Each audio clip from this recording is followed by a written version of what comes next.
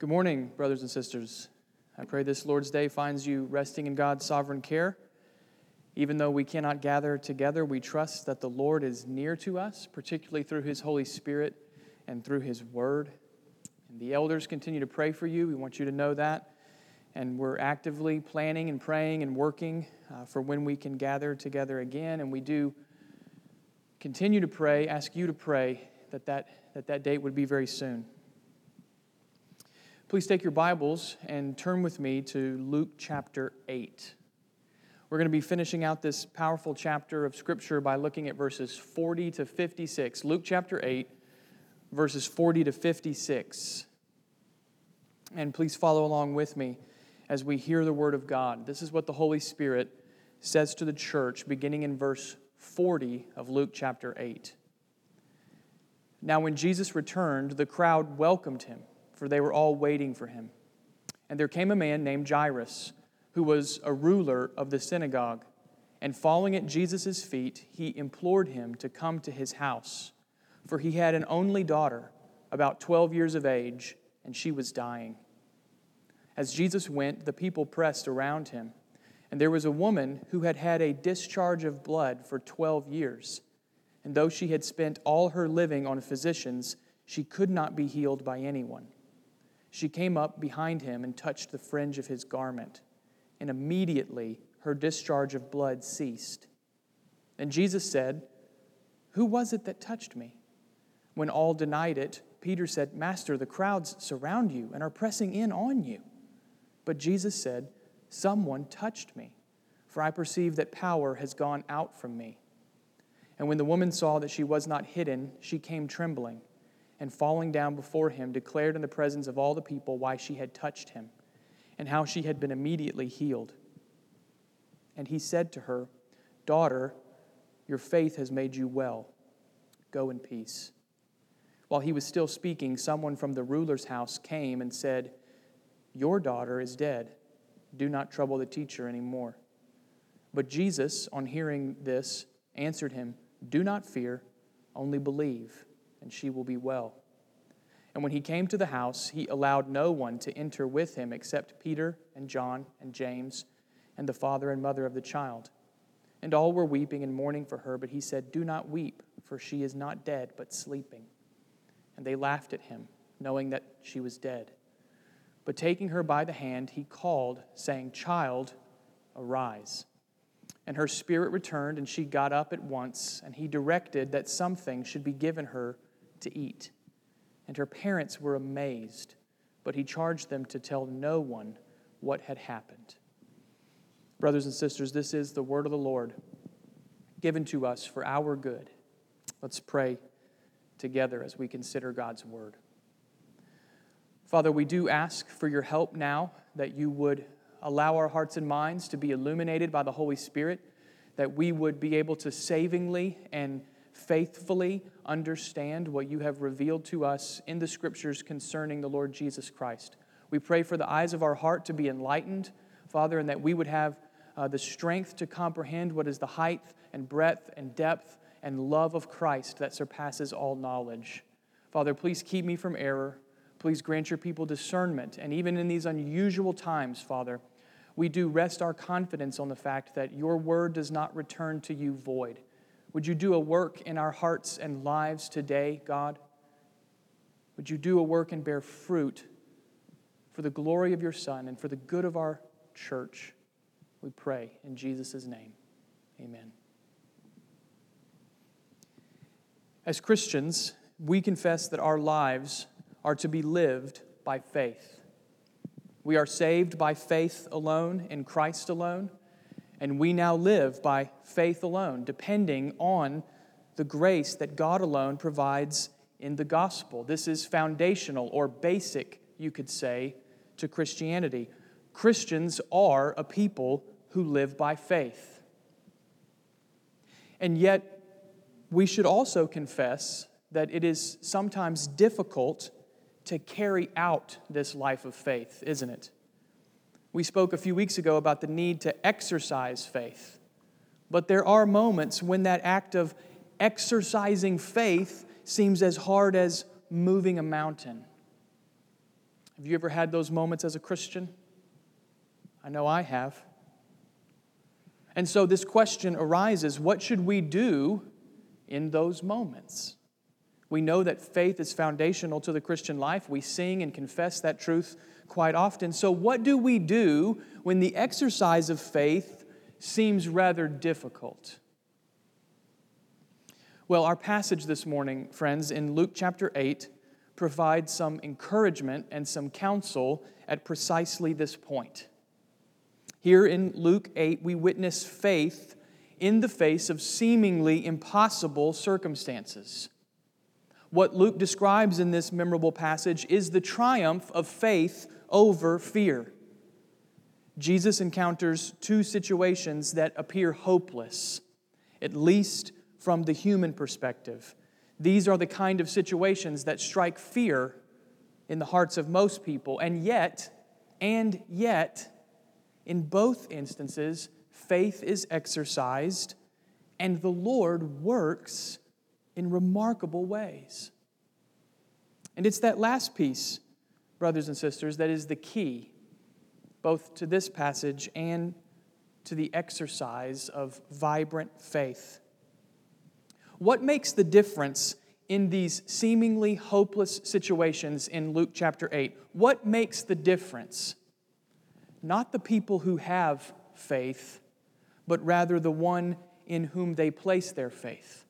Do you see it? Faith triumphs over fear in this text because faith looks to Jesus Christ, the one whose power knows no limits. In fact, our passage today is a pinnacle point in Luke's presentation of Jesus, at least here in this chapter. If you start back in verse 22, you'll notice a growing picture of Jesus' power. Look back and follow along with me. Verses 22 to 25, Jesus has power over the physical realm. He calms the storm. Verses 26 to 39, Jesus has power over the spiritual realm. He drives out an army of demons. Now, verses 40 to 56, Jesus has power over unseen and ultimate foes. He heals incurable diseases, and He even raises the dead. Friends, Luke could not have made the picture any clearer. From the physical realm to the spiritual and even on to death itself, nothing rivals Jesus Christ. He is God in the flesh, the Son of God, sent for us and for our salvation. And He has power that can deliver from even the most hopeless situations. That's the truth that stands at the center of this passage. Jesus alone has the power to save, and His power cannot be stopped. And therefore, friends, we can and we should trust Him. You see, that's why Luke puts these truths together the way that he does in Luke chapter 8. Truth gives birth to godliness. Truth strengthens and sustains faith. And so it is here in this passage, just like it is in every other passage in the Bible. The truth of this text is that Jesus alone has the power to save, and therefore the takeaway is that we can trust Him, and we can trust Him no matter the circumstances. So let's spend our time this morning considering three features of the kind of faith that depends on Jesus alone. As you look at the text there in your Bibles, you can quickly see that this passage is a masterpiece of presentation. If you know me, you know that the Gospels are my favorite portion of the Bible, and within the Gospels, this is my absolute favorite text. And this passage is a masterpiece of gospel presentation. There are three parts to the passage. Verses 40 to 42, Jesus meets Jairus. Verses 43 to 48, Jesus is interrupted by the woman in physical distress. And then verses 49 to 56, Jesus finally gets to Jairus' house. So the two storylines, Jairus' daughter and the woman with the physical suffering, those two storylines are woven together. And we're supposed to read them in light of one another. In fact, even the details clue us into that. Notice, how old is Jairus' daughter? She's 12 years old. How long has the woman suffered with the issue of blood? 12 years. Also, Jairus is concerned for whom? His daughter. What does Jesus call the woman? Verse 48, He calls her daughter. The only time in the entirety of the Gospels that Jesus calls anyone by this name. So both the presentation and the details are telling you, friends, read these stories together. Read them together. And when we do that, when we read these two storylines together, what we find are three features of the kind of faith that depends on Jesus alone. So let's note those features together in order that our hearts might be encouraged. First of all, in verses 40 to 42, Luke shows us the humility of faith. The humility of faith. Jesus has now returned to the western side of the Sea of Galilee, verse 40, where he finds the enthusiasm for his ministry has not decreased, not in the least of all. The crowd continues to welcome Jesus, and there is a sense of expectation still surrounding his ministry. But in the midst of that crowd, a man approaches Jesus. Notice again verse 41. And there came a man named Jairus, who was a ruler of the synagogue. This is the first time we've met Jairus, and after this passage, we don't meet him again. Luke tells us that Jairus is the ruler of the synagogue. What does that mean? Well, synagogues, you may know, were the local places of worship within the Judaism of Jesus' day. You would go to Jerusalem and worship at the temple for the various festivals, but throughout the rest of the year, you would worship at your local synagogue there in your town. So Jairus, it appears, is responsible for that weekly worship at the synagogue. He's not a priest, he's not a Pharisee, he's not a scribe, but Jairus is a man with religious authority, and he is a man with some social standing. People know this guy, in other words. This is not some random man from the crowd approaching Jesus. This is the synagogue ruler, and most people would know him. But notice then what this man of authority and standing does as he comes to Jesus. Again, verse 41. And falling at Jesus' feet, he implored him to come to his house, for he had an only daughter, about 12 years of age, and she was dying. Now, we should use our sanctified imaginations and try to picture this moment. Here is a man whom everyone knows, a man of authority and respectability and social standing, and he falls down before this itinerant preacher from Nazareth, this man Jesus. Jairus falls down and he begs for Jesus' help. Jairus is normally the one getting asked for help, but here he's the one who's doing the asking. His daughter, his only daughter, Luke tells us, is near the point of death. You see, Jairus is desperate, isn't he? He's desperate. But do you know what else Jairus is at this point? He's humble. He's humble. Listen, Jairus knows he cannot help his daughter. For all of his authority and all of his standing and all of his respectability, Jairus is helpless. I mean, he clearly loves his daughter very much, but still, even the most intense feelings of love can't heal an illness. Jairus needs help, and that help must come from where? It must come from outside of himself.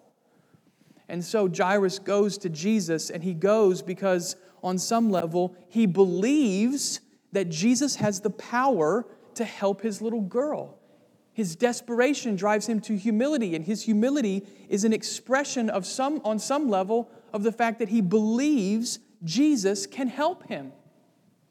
Listen, I'm not saying Jairus is expressing fully formed, mature faith, but he does trust that Jesus has the power to deal with this situation. He does trust that Jesus can help him.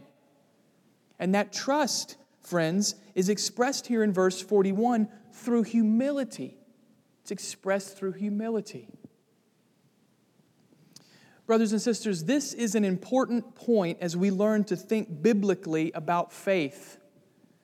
At its core, true faith is always marked by the humble recognition that I cannot meet my own need. I must rely on someone other than myself for the help that I cannot provide. You see, that kind of humility is at the core of true faith. And as Christians, that humility should always lead us to Jesus Christ.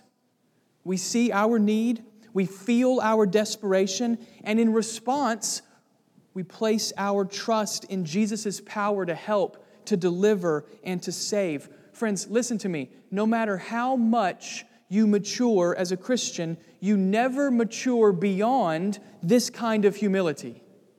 On some level, every day of the Christian life is marked by this same confession. I cannot help or save or sustain myself.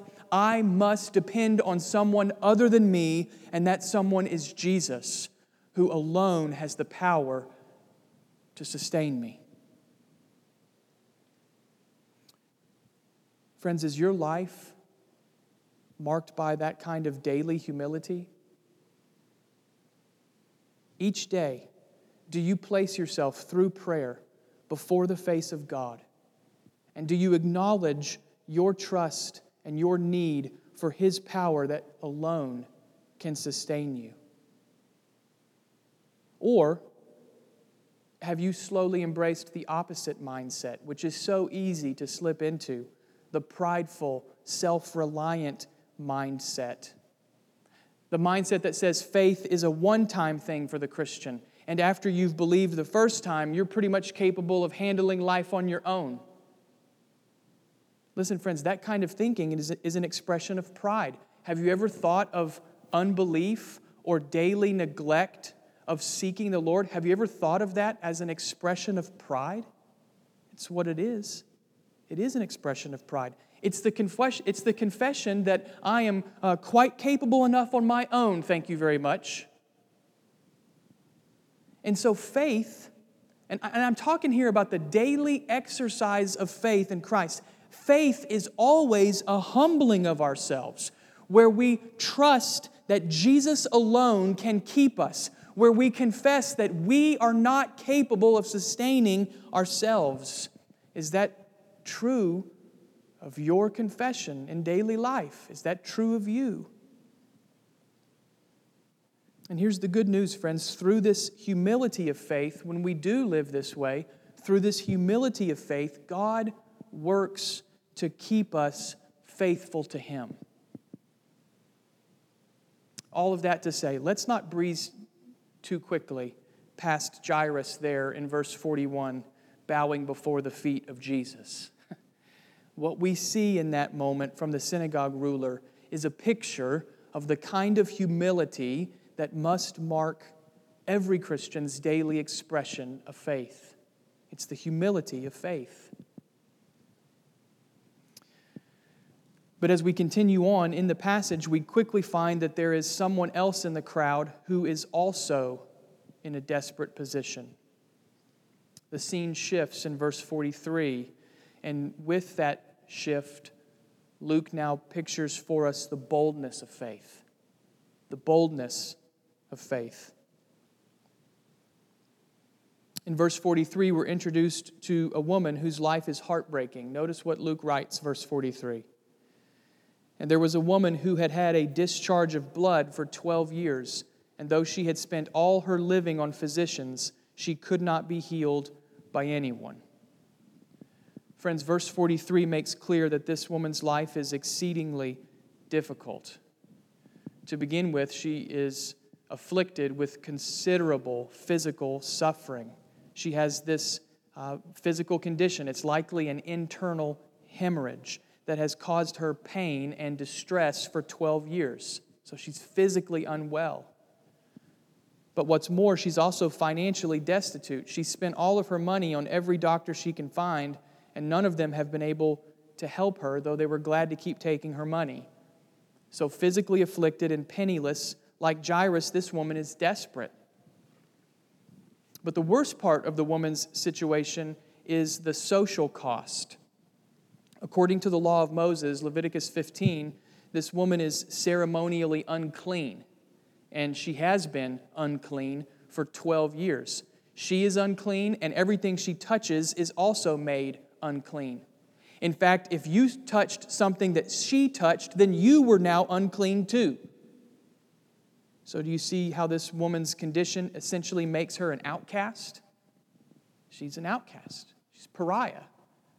She cannot live in the midst of the community because she would make everyone else unclean. And taken together, the only conclusion at this point is that the woman is hopeless. Physical suffering, financial devastation, social outcast. By all appearances, you should just write this lady off. Right? Like some people's lives spiral to such a point that it's just like there's nothing that can be done. Her situation is hopeless. But notice what happens verse 44. It's staggering. The woman does what every social convention would tell her not to do. She boldly reaches out in faith. Verse 44. She came up behind Jesus and touched the fringe of his garment, and immediately her discharge of blood ceased. Brothers and sisters, don't miss the remarkable display of power here from the Lord Jesus Christ. It shows up in two ways. One, he is not made unclean by the woman's touch. Remember, everything she touches, whether it's a couch or a chair or a shirt or a friend, everything she touches is made unclean, but not Jesus. But not Jesus. He's not made unclean. Rather, and this is the second display of his power, he immediately makes the woman clean. Do you see it? Immediately, Luke tells us, the woman's condition is healed. Immediately. 12 years of suffering gone. Now, the physical healing is amazing enough. It's remarkable. But consider what this means for the woman's life overall. She's no longer an outcast. She is clean. She can live in the community once more without fear or without shame of contaminating those around her. Friends, it's hard to overstate what a change this would mean from her life. Think about it. For 12 years, people have been backing up and recoiling from her, and they don't have to do that anymore. She doesn't have to be careful where she walks or where she sits. She doesn't have to have those awkward moments where she goes to the grocer and says, "I'm sorry, I touched that stand of produce, and so you got to get rid of all of it now because I'm unclean, and I just made it unclean." You see, everything has changed. She is healed. Yes, that's amazing. And she is restored. Do you see it? She's healed and she is restored. She's clean because of Jesus. Now, that raises the central question of the entire encounter. And don't minimize the weight of this question. You're supposed to feel the weight of this question. Why would the woman touch Jesus? Remember, it was not acceptable for her to do such a thing. It was against the law. So why does she do it? Why? Well, guess what, friends? The Lord Jesus himself shows us the answer because he doesn't want us to miss it. Notice how Jesus draws the woman out, beginning in verse 45. Jesus asks, "Who touched me?" Of course, everybody's touching Jesus because the crowd is swarming around him. So it seems a bit of a preposterous question. And even Peter is frustrated. What do you mean, who touched you? Everybody's touching you. But Jesus keeps pressing the point. Verse 46, "Someone touched me," he says, "for I perceive that power has gone out from me." Several times in Luke's gospel, we're told that the power of God was with Jesus to heal. But don't make a mistake in thinking about that, friends. The power of God is not like some magical power that Jesus wields. Rather, it's divine power that Jesus possesses, that he bears as the Son of God, divine power that he bestows according to his will. And evidently, Jesus is aware of when that divine power is at work. Now, Luke doesn't tell us how Jesus perceived such power leaving his body. For my part, I'll contend that Jesus' point here is not about how his power works. I don't think that's what Jesus is doing. I'll contend that Jesus is purposefully drawing this woman out into the open. He has a greater point that he wants to make, in other words. And indeed, that's precisely what happens. Notice verse 47. And when the woman saw that she was not hidden, she came trembling, and falling down before him, declared in the presence of all the people why she had touched him and how she had been immediately healed. So, catch what is happening here, friends. What does the woman do at this point? Just think in very simple terms. What does she do? Well, she testifies to Jesus' power. Do you see it? By coming forward to confess that she touched Jesus, she ends up putting the spotlight where it ought to be, on the one who healed her. What happened in secret, the woman now makes public. And all of a sudden, then, everyone sees a bit more clearly just how powerful this man Jesus is. Do you see? By coming forward, she puts the spotlight on the Lord. He healed me immediately, she says. He healed me immediately, though I've suffered for 12 years. Her confession, you see, highlights the power of God that's working through Jesus. But the Lord's not finished with her. Remember, she came trembling before Jesus. I love this part. She came trembling before Him. She's afraid, perhaps of being condemned. Perhaps she's afraid of being rebuked for what she's done. But Jesus has no plans to rebuke her. He doesn't break the bruised reed. Rather, the Lord commends her. Notice verse 48. And He said to her, "Daughter, your faith has made you well. Go in peace." Friends, no one else in the Gospels is called by this name, daughter. No one else gets addressed by this title, daughter. It's a term of affection. It's a term of warmth.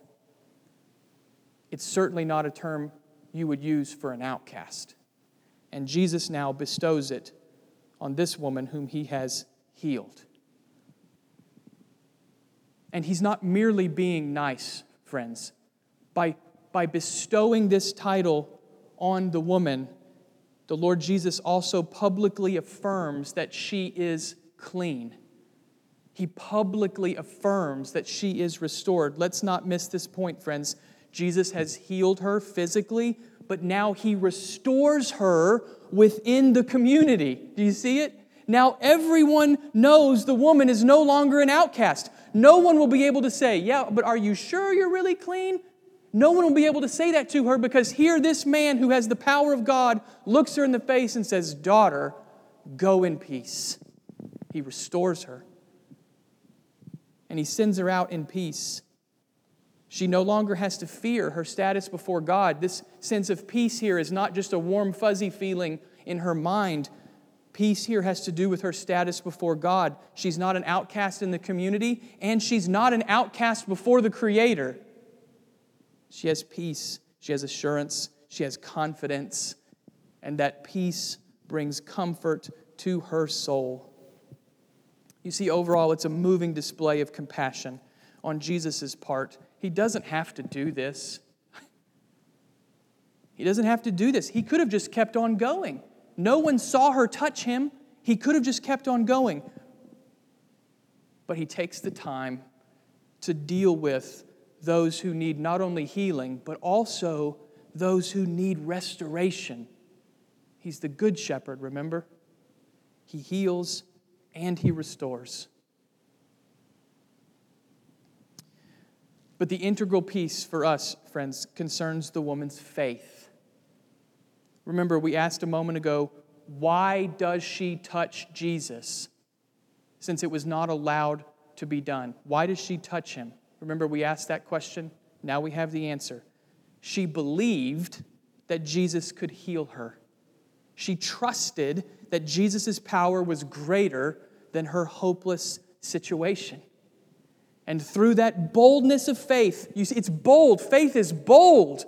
Through the boldness of faith, she reached out and touched Jesus' garment. Brothers and sisters, this is another important feature of thinking biblically about faith. What is it? What is faith? At its core, it is a boldness that believes nothing is hopeless before Jesus Christ, not even me. It's a boldness that believes nothing is beyond the ability of the living God to restore, not even me. And therefore, even when things seem hopeless, therefore, even when you have devastated everything around you, you can place your trust in God, who acts for His people. I boldly go before God with confidence, as the book of Hebrews says, and I believe that He is able to do far more abundantly than I can ask or imagine. But my life is hopeless, you say. No, it's not. No, it's not. Jesus makes the unclean clean. He heals and He restores. And so I'll just ask you today, friends, I wish I could see your faces to ask you this question. Is there some area of your life right now where you need this boldness of faith? Perhaps it's something that you have needed to confess for a long time, and even now the Holy Spirit's bringing conviction to your heart. Perhaps it's something that has just haunted you with fear for forever, and you're always kind of living with this sense of dread. Is today the day it all catches up to me? What should you do? How should you respond? Friends, you should boldly believe that Jesus is able to deal with such sin and that He's willing to. That He's willing to. Even the things that have been hidden for too long. The boldness of faith brings all of that into the light. The boldness of faith brings all of that into the light and says, I'm unclean, but I boldly believe that there is healing and restoration and forgiveness in Christ. Friends, please don't overlook the simple observation of this passage. Oftentimes, the simple observation is where the power is. Jesus heals the unclean. He makes the unclean clean. He restores the broken, and He restores the hopeless. And so you can come to Him boldly today. You can come to Him boldly, not because of anything in yourself, but because of who He is. He is the one who makes the unclean clean, and He does so immediately. If you are far from Christ today, if you are convinced that your sin is too bad or that your life is too far gone, whatever hopelessness you face this morning, hear God's word, friend. Don't think about listening to a sermon from a man. I'm saying hear God's word. Right here in Luke 8, faith is marked by a bold trust that Jesus can heal any brokenness, even mine. And so the Bible, the very word of God that does not lie, the Bible is calling to you, trust Him. Trust Him. Reach out with the boldness of faith and trust Him. And so this call to faith takes us into the very last section of the passage. In verses 49 to 56, the woman's example is applied to Jairus' need. And here we see the focus of faith. The focus of faith. We don't know how long Jesus has been talking with the woman, but in verse 49 it appears it was too long, at least for Jairus' daughter. A messenger arrives with the horrible news, your daughter is dead. Do not trouble the teacher anymore. So once again, what do we see confronting the people in this passage? Hopelessness. Think of how devastating this would have been for Jairus. His only daughter is gone. And was it because Jesus lingered too long? Was it because Jairus was too slow to come and ask for help? I have kids. I can imagine what it was like for Jairus. Was it just too long? All sorts of questions would be swirling in his mind, many without answers. But the one thing he knows for certain is that his little girl is gone. But, as Jesus so often does in the Gospels, He flips the situation for Jairus. Verse 50. But Jesus, on hearing this, answered him, do not fear, only believe, and she will be well. Now, Jesus knows the circumstances. Luke is clear that Jesus heard the report. He knows the little girl is dead. So what is Jesus getting at? What is he doing? What's his point? Well, you might say Jesus is putting two paths before Jairus, or he is reminding Jairus that there are two paths in front of him. One path is the path of fear that focuses only on the circumstances, while the other path is faith, this act of trusting Jesus. And listen, we might think this is somewhat ridiculous on Jesus' part, maybe even heartless. Jairus' daughter has just died, and Jesus says, don't be afraid, trust me. What do you mean, don't be afraid? Death is ultimate, right? Death is as serious as it gets for human beings. Everybody dies. So we might think Jesus is being ridiculous. The call to faith is staggering on some level. But friends, don't miss the kindness of the Lord here. Look how all the pieces start to come together now. Don't miss the kindness of the Lord. What has Jairus just witnessed with his own eyes? He witnessed the unrivaled power of Jesus that brought healing to a hopeless situation.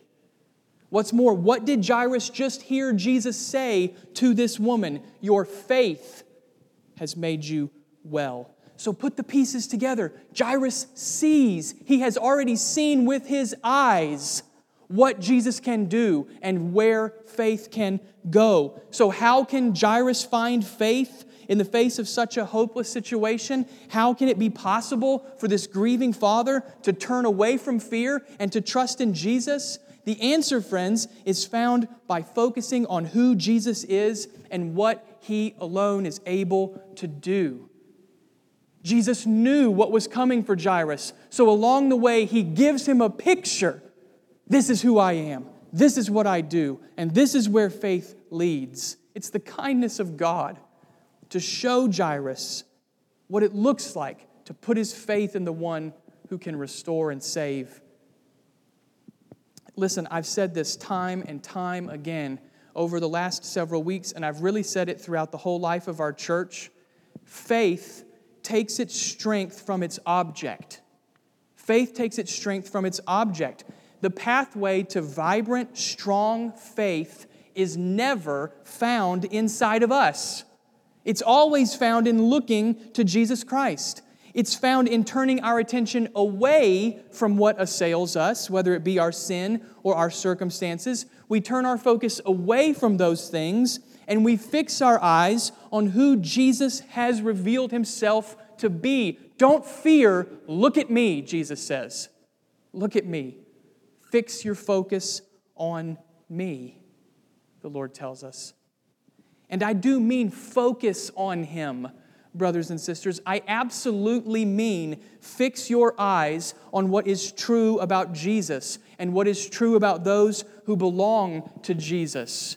Go to the Scriptures every day and dig the roots of your heart down deep into what God says is true about His Son, how He is the image of the invisible God, how He is the perfect prophet, priest, and king of the church, how His blood is the once-for-all sacrifice for sinners, how even now He reigns from heaven's throne, how He is coming back one day, and when He comes, no one and nothing will prevent Him from gathering His people to Himself from every tribe, tongue, and nation. You go to the Bible and you sink the roots of your heart down into those truths, and you do it every day, and you pray for God to strengthen your faith. I absolutely mean focus on Him. Understand, friends, growing strong in faith doesn't happen by accident. You don't just wake up one day and say, wow, my faith is stronger today than it was yesterday. It doesn't happen by accident. It happens as we learn by grace how to turn our eyes away from what assails us and how to turn our attention toward Christ and who He has revealed Himself to be. Are you pursuing faith in this way, friends? Are you purposefully and consistently putting Christ into focus in your heart and life? Or are you trying to find the strength for faith from within yourself? Listen to the Lord Jesus as he talks to Jairus here. When he calls Jairus away from fear and towards faith, the Lord Jesus is reminding all of us, this is the pathway to strength. This is the way that faith grows. Don't focus on the circumstances and don't look within yourself. Look to me, Jesus says. Look at what I will do and who I am, and watch how Jesus' power strengthens those who believe. And if we doubt him, friends, if there's still that little sliver of doubt, the end of the encounter in the text gives us great encouragement. Notice what happens. Here in Luke 8, Jairus believes on some level. How do we know he believes, you ask? Well, because he still takes Jesus to his house, even though his daughter is dead. Why bring Jesus if you don't believe that he'll do something? So on some level, Jairus looks to Jesus. He trusts that Jesus can do something. And the result is astounding. Verse 51, Jesus meets the mourners, but he tells them not to mourn. Verse 52, the girl's situation is only temporary, like sleep. It's not permanent like death, Jesus says. Verse 53, people laugh at him, but Jesus is not deterred. He takes a small group with him to the girl's room. And then with absolute power, verse 54, Jesus raises the girl back to life. With his powerful word, Jesus gives life to the dead. And if that sounds like a statement that is loaded with gospel truth, that's because I mean it to be. With his powerful word, Jesus gives life to the dead. The little girl sits up. They give her food. She's not a ghost. She's really alive. They give her food. They give her something to eat. And Jesus tells them not to spread the news. I think that part's kind of humorous because the girl was dead and now she's not, so it's going to be a little difficult to contain. But even so, Jesus wants people to avoid missing the point about his ministry. He's not merely a miracle worker. He's the Son of God who has come to save his people by defeating sin and death himself through the power of his own indestructible life. And so the call in verse 56, not to spread the news, you can actually think of that as a call not to miss the point. Don't get so focused on the miracle that you miss the one who performed it. With his powerful word, Jesus gives life to the dead. And that's where I'm going to end this morning, friends. The focus of faith is always where? On Jesus and on his word. Even here in Luke 8, you could say that is how Jairus found strength to believe, by focusing on who Jesus is and what Jesus said. The focus of faith is always on Jesus and on his word. Jairus didn't focus on the circumstances. He looked to Jesus and he believed what Jesus said. And it remains that way today, friends. If there was one thing I could communicate perfectly to every Christian this morning, it would be that the Christian life really is marked by an incredible simplicity of going to God's word regularly and believing what he says. Every day, you take your heart to the truth of God's word and you sink those roots of faith down deep into who Christ is and you believe. That's it.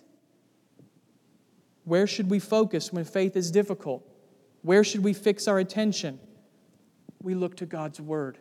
And in doing so, we focus our eyes on the author and finisher of our faith, even the Lord Jesus Christ himself. So I don't know everything you face today, friends, but I do know that nothing on earth rivals the power of Jesus Christ. He calms the storm with his word. He conquers evil spirits with his word. He heals the incurable, and he even overcomes death itself.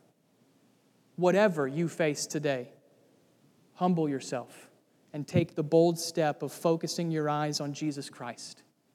Go to God's word day by day, and there, in the face of Jesus Christ, you will find strength to believe. Amen. Let's pray together. Father, we love you, and we are astounded that the Lord Jesus Christ is the good shepherd of his sheep, that he does not break the bruised reed or quench the smoldering wick. He doesn't drive us away. He welcomes us. He receives our feeble attempts to believe, and he responds with unthinkable power that heals and restores and saves and sustains. God, our prayer today, first and foremost, would be that you would magnify your Son in us and through our church. The Lord Jesus is worthy to be praised. He's worthy for our lives to be spent in devotion to him. So would you please bring glory to him through our church? And would you do that, God? Would you bring glory to him by strengthening our faith in who he is? Help us, God. We ask in Jesus' name. Amen.